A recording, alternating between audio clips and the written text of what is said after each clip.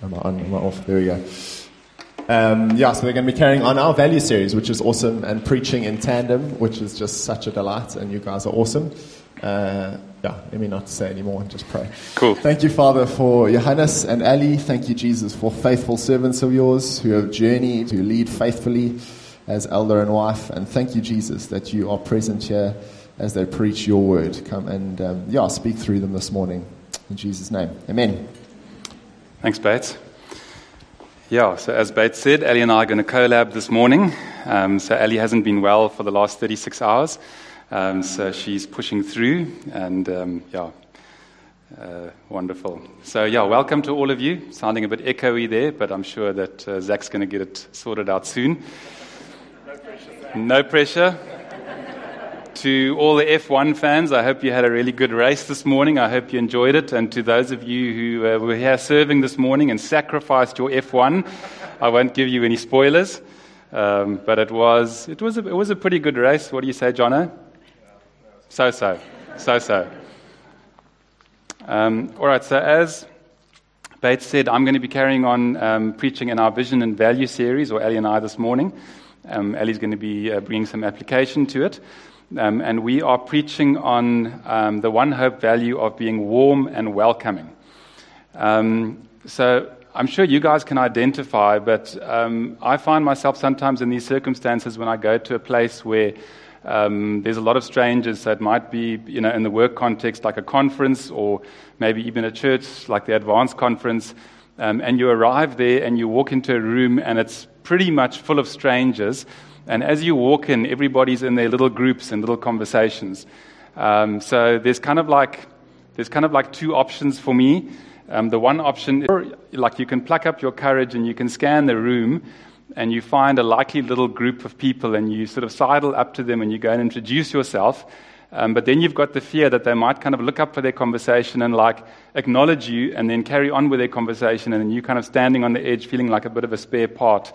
I'm sure most of you, unless you're extreme extroverts, can identify with that.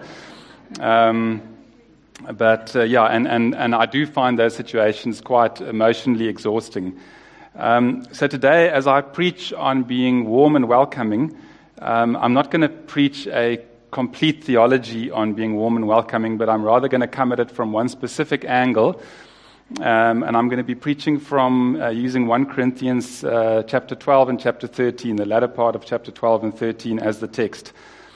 So before we get into the text, I just want to give a little bit of a background on the book of Corinthians. So the book of Corinthians was written by the Apostle Paul.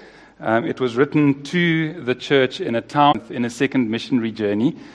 And after he planted the church, he spent about 1.5 years in Corinth, just building the church, teaching the church, and growing the church. And then after Paul left, there was a Greek believer by the name of Apollos who came in, and then he was one of the leaders in the church. So the book of Corinthians was written a couple of years after Paul had spent the 1.5 years at Corinth. And there are, I guess, two key reasons why Paul wrote the book of Corinthians. The one was that he got quite a few reports that there were difficulties in the church and there were some struggles in the church. So he had heard of reports of disunity in the church and sexual immorality in the church, one or two other things. So part of the letter was to address these struggles that he had heard in the church. And then the Corinthians had also written Paul a letter. And in that letter, they had asked him a couple of questions. They'd asked him questions about marriage, about eating food sacrificed to idols, and about spiritual gifts. So Paul also wrote the letter to address some of these issues in the Corinthian church.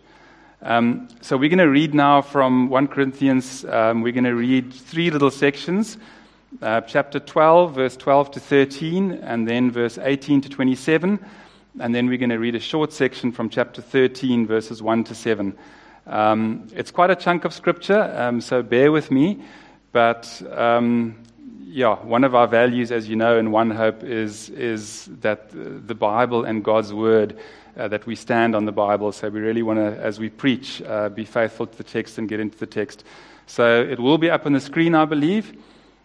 Great. Or you can follow on your cell phones or on your Bible as you prefer. So let's read this together. Okay, from verse 12. Just as a body, though one, has many parts, but all its many parts form one body, so it is with Christ.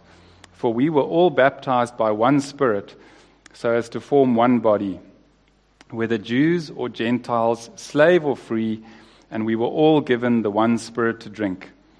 And then from verse 18, God has placed the parts in the body, every one of them, just as He wanted them to be. If they were all one part, where would the body be? As it is, there are many parts, but one body. The eye cannot say to the hand, I don't need you, and the head cannot say to the feet, I don't need you.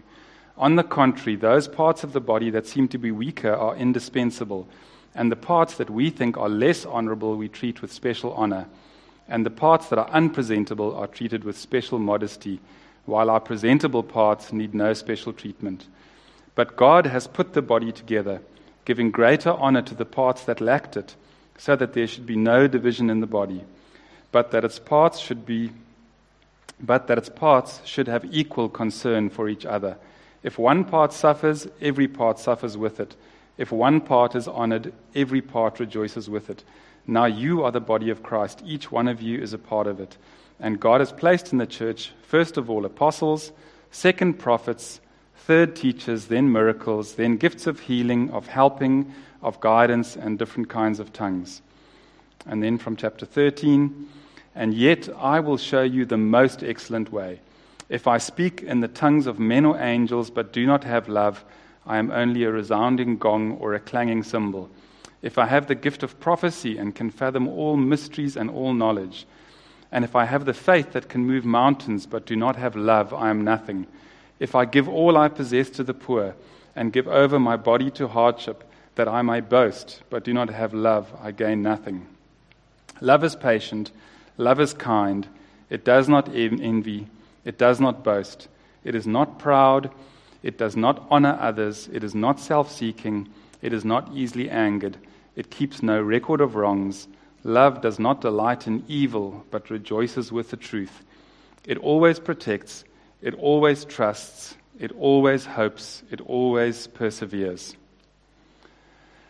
So in this text, we see the Apostle Paul using the analogy of a body to describe the local church.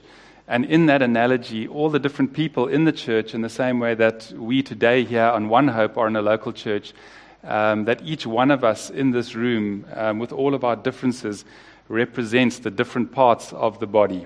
So that's the analogy that Paul's used to describe the church, the local church.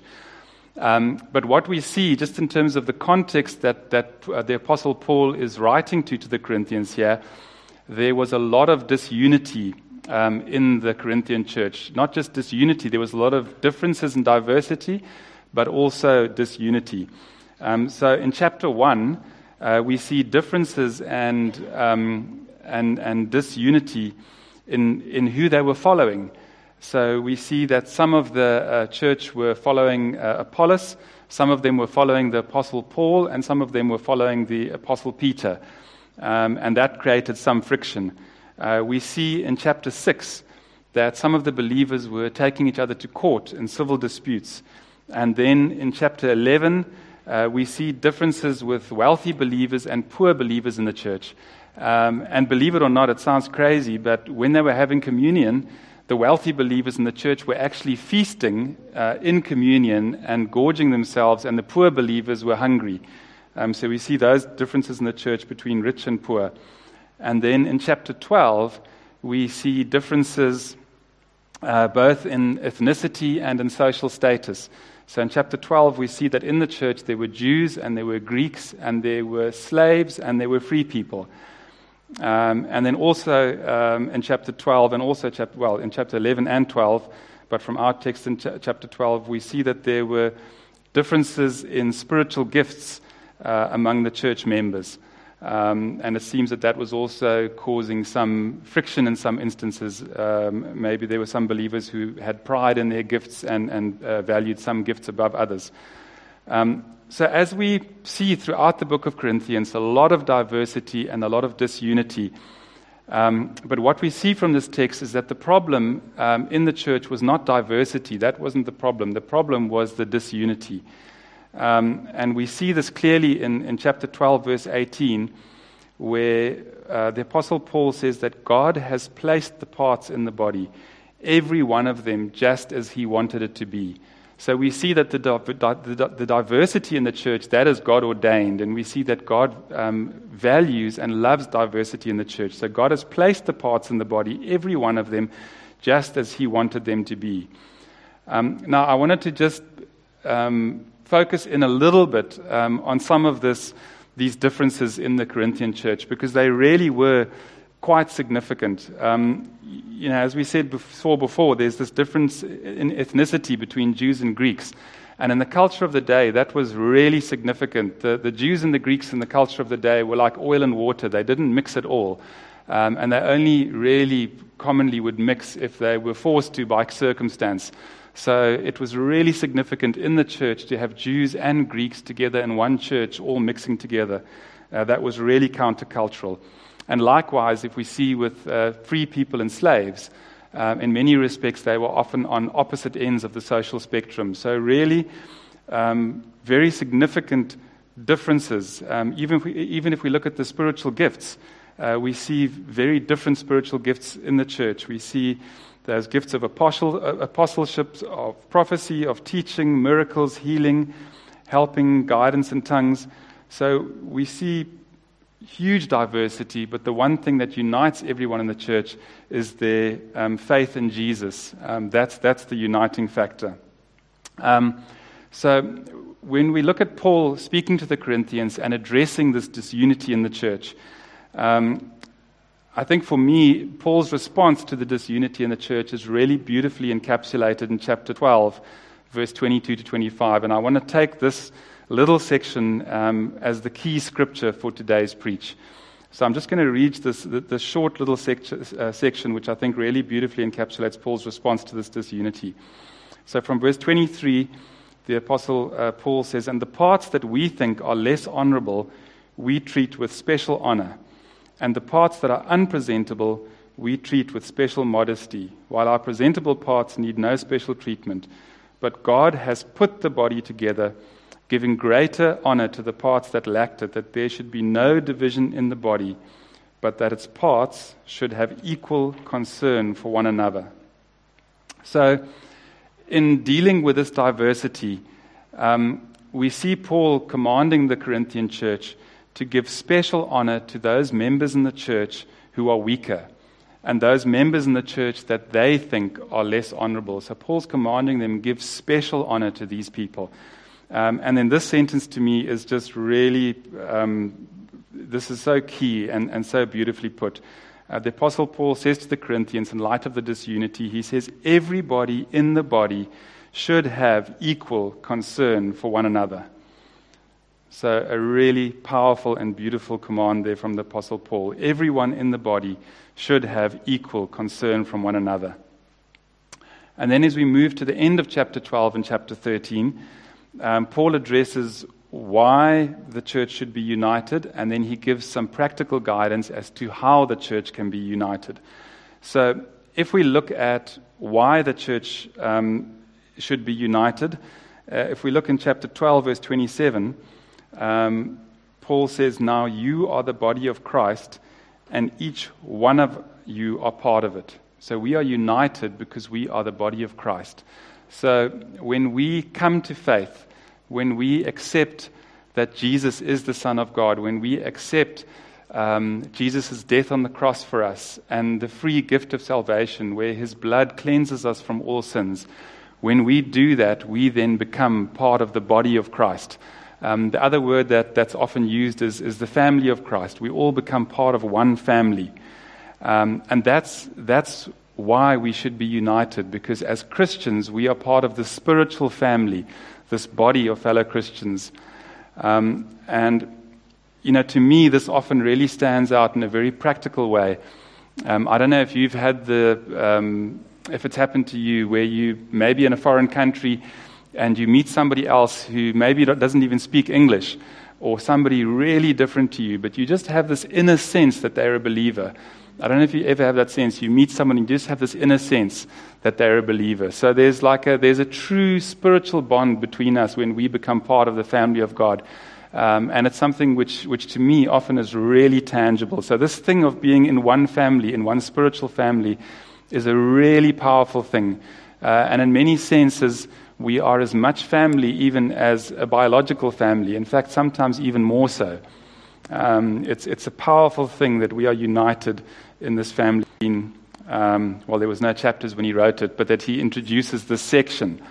Paul introduces it and says, "And yet I will show you the most excellent way." So this is now the most excellent way, just some practical guidance as to how it is that we live out this unity. And then just a few further verses on, he goes on and he gives this practical guidance of how we live out this unity. And I'm just going to read that section again from chapter 13, verse 4 to verse 7. "Love is patient, love is kind. It does not envy, it does not boast, it is not proud, it does not dishonor others, it is not self-seeking, it is not easily angered, it keeps no record of wrongs. Love does not delight in evil, but rejoices with the truth. It always protects, always trusts, always hopes, and always perseveres." So what incredibly powerful words. And in that, I mean, effectively how we live out this unity is, in the sermon you might be asking, well, what does all this have to do with being warm and welcoming? But I think for me, as I think about being warm and welcoming, when a stranger in One Hope comes into our midst on a Sunday or in any one of our church events, the first step for us is to show this love to the stranger as they come into our midst, to show this being warm and welcoming. But what's important to me is it doesn't end there. So being warm and welcoming is not just about 3 minutes on a Sunday going to talk to somebody you've never met and smiling and being friendly for 3 minutes. It goes far beyond that, because what's the end goal? I mean, the end goal for somebody more often than not visiting One Hope, would be that they are often looking for a church family to become part of. So they're looking for a local church where they can be known, where they can be loved, and where they can become part of. And for us, welcoming them into the church, it's not just about those 3 minutes when they come to church. It's about the hope of them becoming part of our local church family. So it goes beyond that welcoming to building that longer-term relationship and hopefully then, having this this real relationship that we build. So that's the end goal that we want, is for those people to come in and to be known and loved by us and to be part of the community. So, as I read this text, I'm reminded that for us as One Hope, I think in so many ways, and if I look at myself personally, and for us as a church, I think in many ways, we are very much like the Corinthian church. So if we look at our church, we also, like the Corinthian church, there's a lot of diversity. We have diversity in our church of ages. We've got young, we've got old, and we've got everyone in between. We've got differences in race and culture in our church. We've got differences of worldview. So let's take a recent one. We've got vaxxers and anti-vaxxers, and this can create significant friction. So we have these differences in our worldviews. We've got significant differences in our background and our experiences growing up. We have rich and poor in our midst. And we, even down to the simple things like difference in interests and personality. Those often, when we in relationships, can make relationships challenging. So, I want to just, sometimes maybe if you're a new Christian or if you come new into a church, you can have this idealistic idea that because we're all Christians, it's going to be really easy for us to be all just one warm, huggy, lovey family. But the reality is that it can often be really difficult because of all these differences. So it doesn't always happen naturally, and it takes a lot of conscious effort for us to love each other given all these differences, but we can't do it in our own strength. So if we look at true love as God, as God sees it, and as the Apostle Paul describes it in 1 Corinthians chapter 13, that true love we cannot do in and of ourselves. We can only do that as God empowers us and as God enables us. And a lot of that, it also takes us to step outside of our own comfort zones and to step outside of our own selfishness. So in and of ourselves, apart from God, we are inherently and naturally selfish. And we tend to, even in our relationships, apart from God, that's often what comes out. We go into relationships, what can I get out of it? That's often our sinful human nature apart from God. In the same way, if we come into church, apart from God's restoring work and sanctifying work within us, we often come to church with that same attitude with, what can I get out of church and what can I get out of the relationships, rather than the selfless approach of coming in and saying, well, how can I love those around me in the church?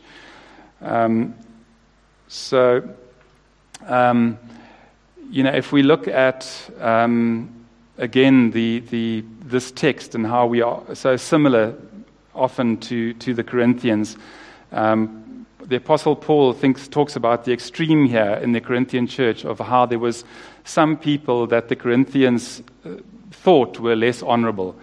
And what's interesting is that it's not that those people were less honorable, it's that the Corinthians thought they were less honorable. And I think for the same way, for us in church, we're often guilty of that. In our own pride, and I'm guilty of this myself, I can sometimes see other people as less honorable than myself. And that might be people who are maybe not as wealthy as us. It might be people that are, in our eyes, not as successful in the worldly sense. I know for us, as men particularly, but I think probably equally for women, if you look at the worldly way, we judge everyone by how successful they are. And you kind of put people on a ladder. People that are more successful than you, we often tend to be intimidated by them. And often people that we see in the worldly sense as being less successful than ourselves, we, in a way of pride, kind of look down on them. So I think we too, and I myself certainly, am personally guilty of often seeing other people as less honorable than myself. Right down to the most basic thing, and it's sad to say, but sometimes we might just look at people, and I sometimes do, sorry, I'm just confessing here, and I might just, hey, these people are just not as cool as me. We just look at some people and we go, that person's just not cool, and we look down on them because of it. So this is in our human sinful nature. This is some of the stuff that we do. Sorry, I'm really outing myself there. Because I am just so cool, obviously, I just embody coolness. And then I think also there's an idiom in the world, and the idiom is that birds of a feather flock together. And I think that often, either consciously or subconsciously, we live out our relationships in that way. And we sometimes, because it's our comfort zone, we tend just to hang with the birds of a feather, the people that are like us in different ways. But I think what we see here in the book of Corinthians is that this is not what God wants for us as a church. God has ordained diversity in the church, as we've read here in the book of Corinthians. And not just has He ordained diversity in the church, but He wants us to break out beyond that birds of a feather, and He wants us to have meaningful relationship with one another, despite all of those differences. So Ali is going to come and give us some practical guidelines on how we can do that as a church. Now that the level of cool has been dropped so low. Hi, good morning, everybody. When I first started preparing for this, I had the famous Maya Angelou quote. You know that one about people will forget what you said and what you did, but they'll remember how you made them feel. So I scrapped the first two lots of what I did because you would all feel really bad about yourselves. And I think this is one of the things, is there is a tendency when you speak on this, it's like, well, you haven't done this and you haven't done that. And because you weren't warm and welcoming, so-and-so didn't stay in the church. And that's that's not what I want to do now. And it's a hard one, this, because it is putting yourself out there. When I first married Johannes, my family didn't entertain. They had very close friends, but they never had guests around. Johannes's family always had people in their home. And I remember the first dinner party that I did, and oh my word, the planning was incredible, and it was close friends of ours as well, and I was so nervous. And one of the friends afterwards, I think the food was actually quite nice, but he said to me, he says, "Ali," this is a friend of ours, Phil Cunningham, Joel's uncle, and he just said, "Ali, if people remember the food, it wasn't such a great evening." And I was like, and it took me a while to understand what he was saying, is that actually it's how we make people feel. And I think this is where we go so wrong with this warm and welcoming, is that we're so busy trying to get everything right. Do you know what I mean? We're not going to invite you around because the house is not clean. The kids might not behave. My cooking skills are not great.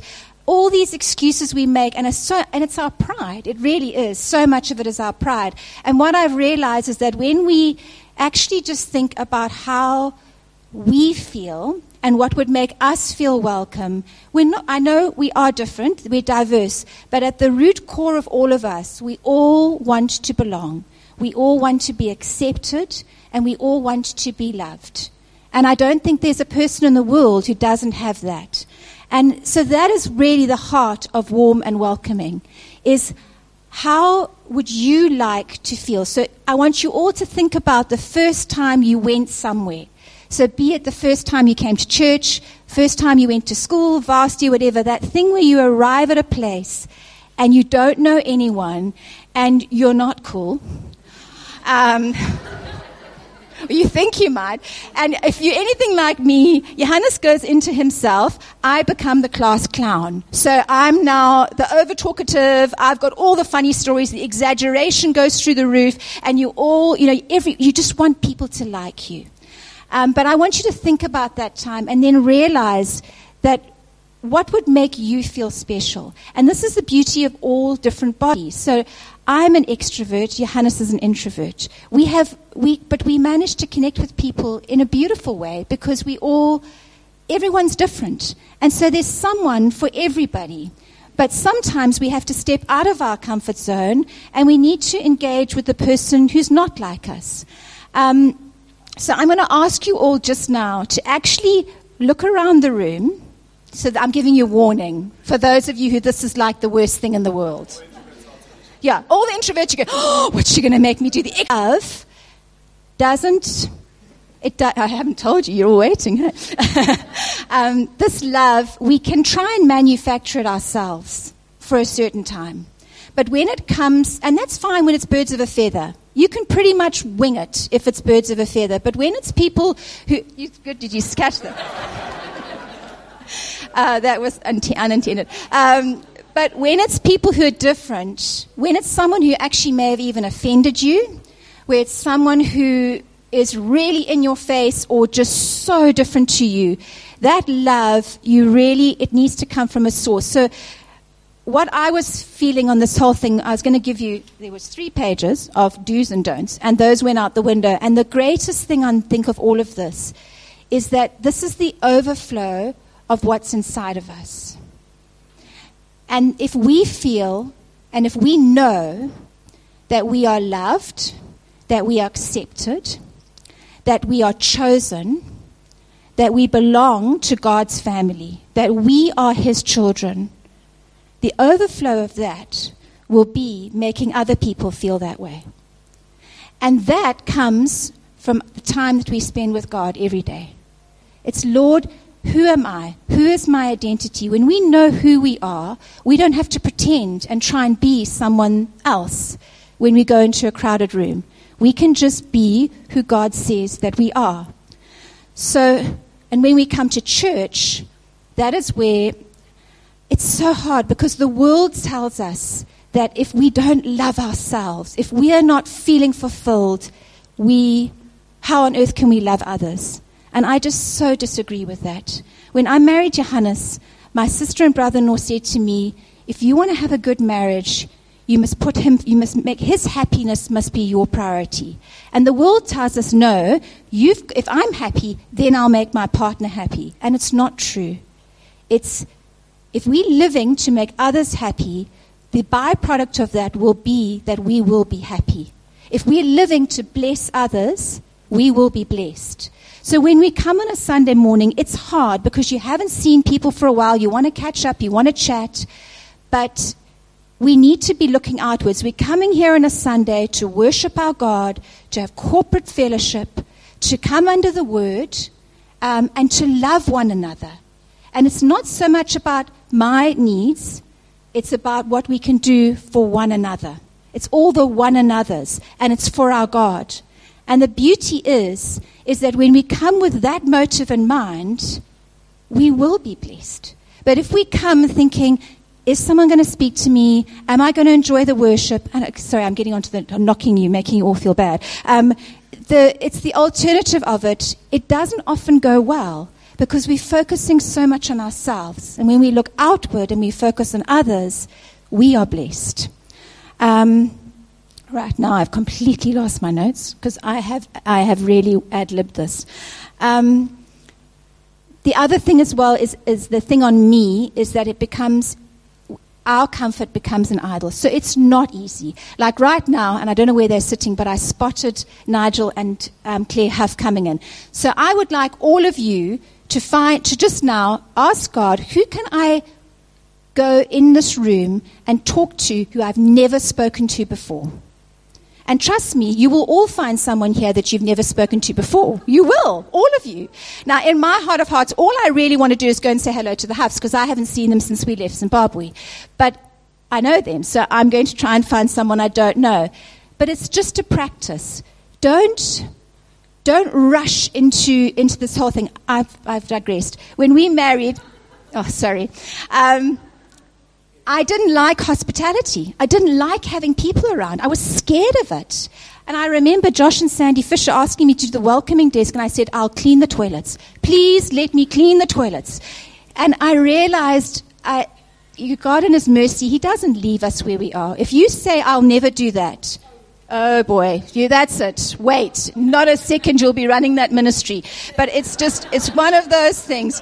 Because whenever you say never, I think God kind of sees it as a bit of a challenge. It's like, oh really? Oh really?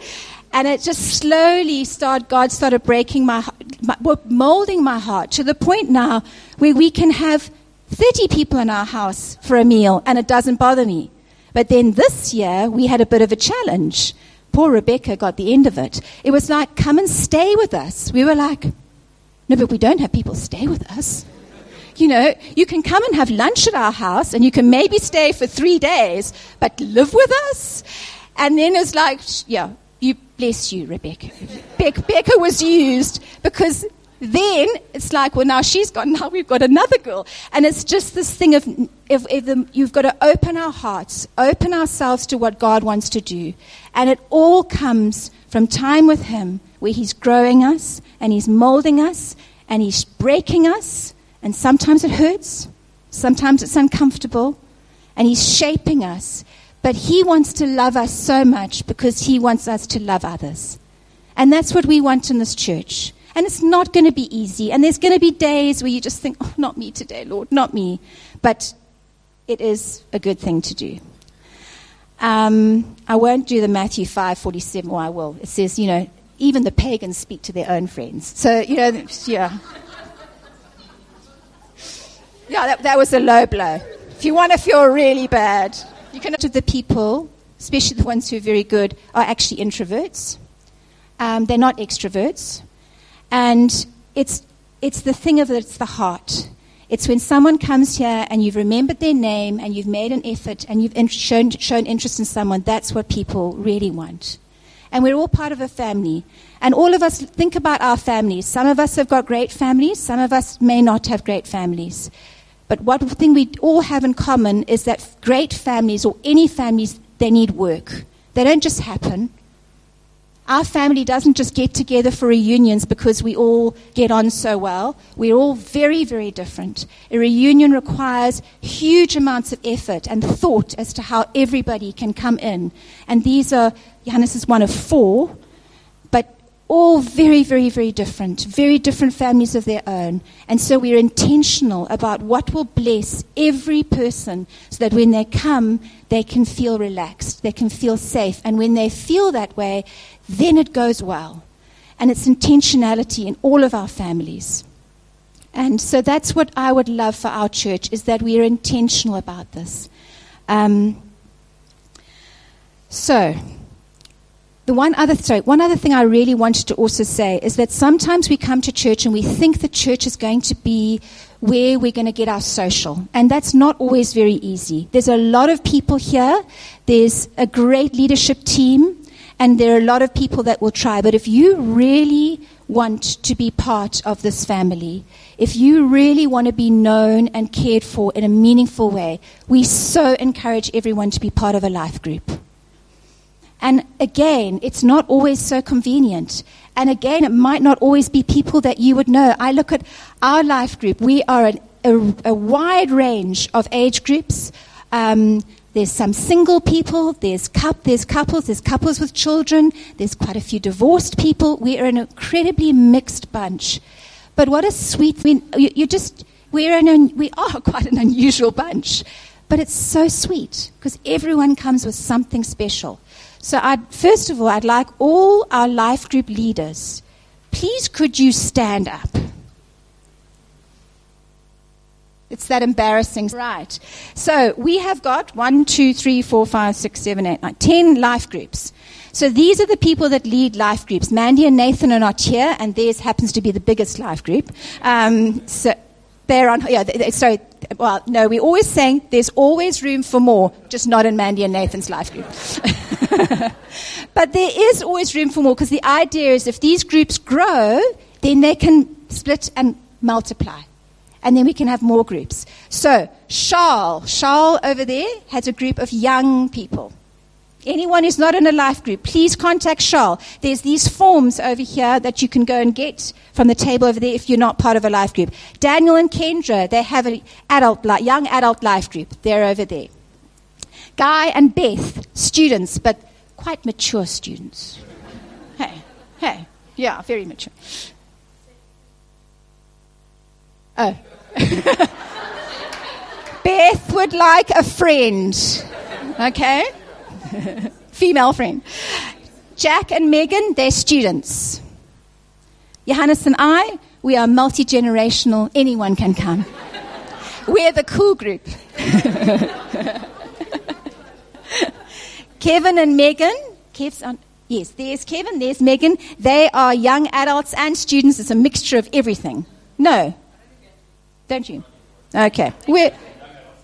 They all grew up. See, like a good family, they grew up. Nathan and Mandy, they are young adults. Scott, Christian, Lindsay, and Hannah, they are a student group. Stefan and Sharon, they're an extra special group because they are multi-generational and they are in Somerset West.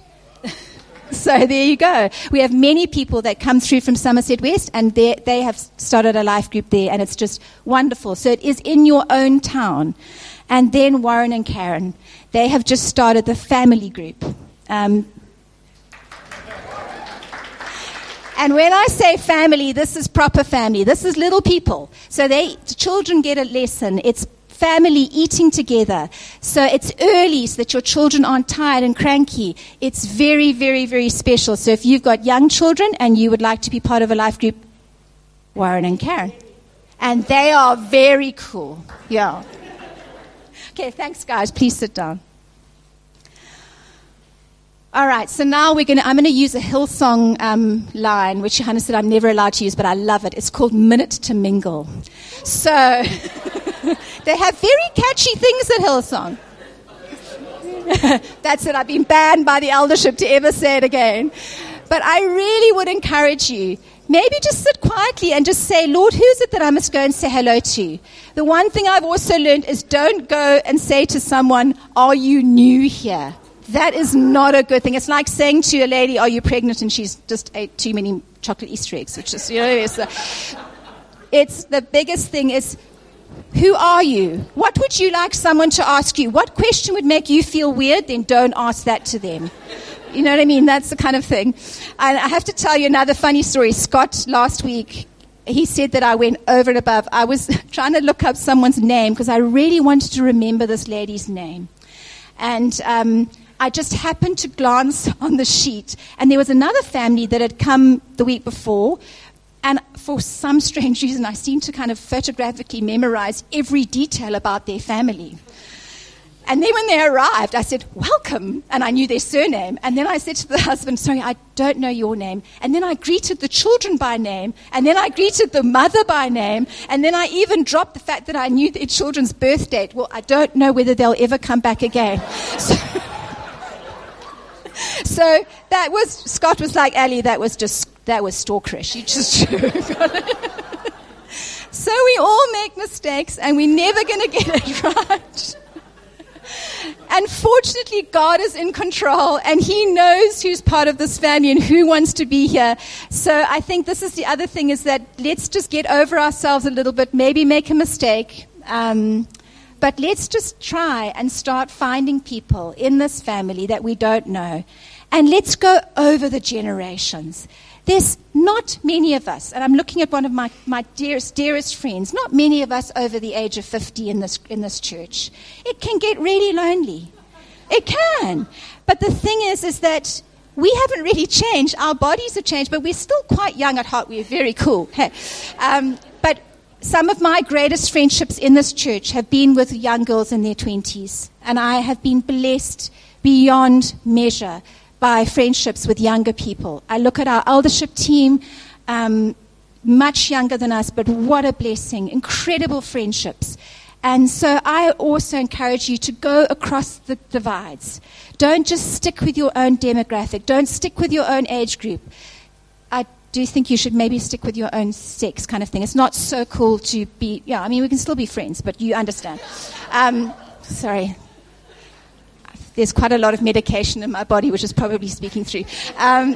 Anyway, but please just think about it. Let's make friends. Some of the older ladies, they want to have a cup of coffee with you. They want to find out about your studies. Remember, for many of them, their children have left now. You don't have moms and dads here, students. You don't have aunties. You don't have that person that you can say, I really want to go for a cup of coffee. Or, what do you think about this outfit? Or... and you think of your favorite aunt or your favorite uncle, that person that when you want to go for a run with or you want to do something with, there's people in this congregation that can fill that role for you, that can fill that gap for you. So, it's a minute to mingle.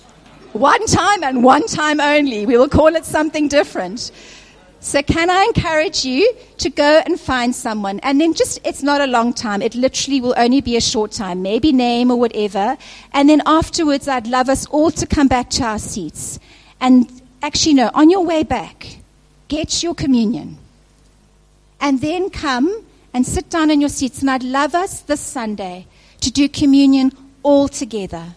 One body eating this body and this blood that was broken for all of us. As one family, all together, because that's what we are. And that's our desire as eldership and wives, is that we will be a family where you are known, you are loved, and others, when they come in here, say, this is where I really want to be. I can grow here. God can use me.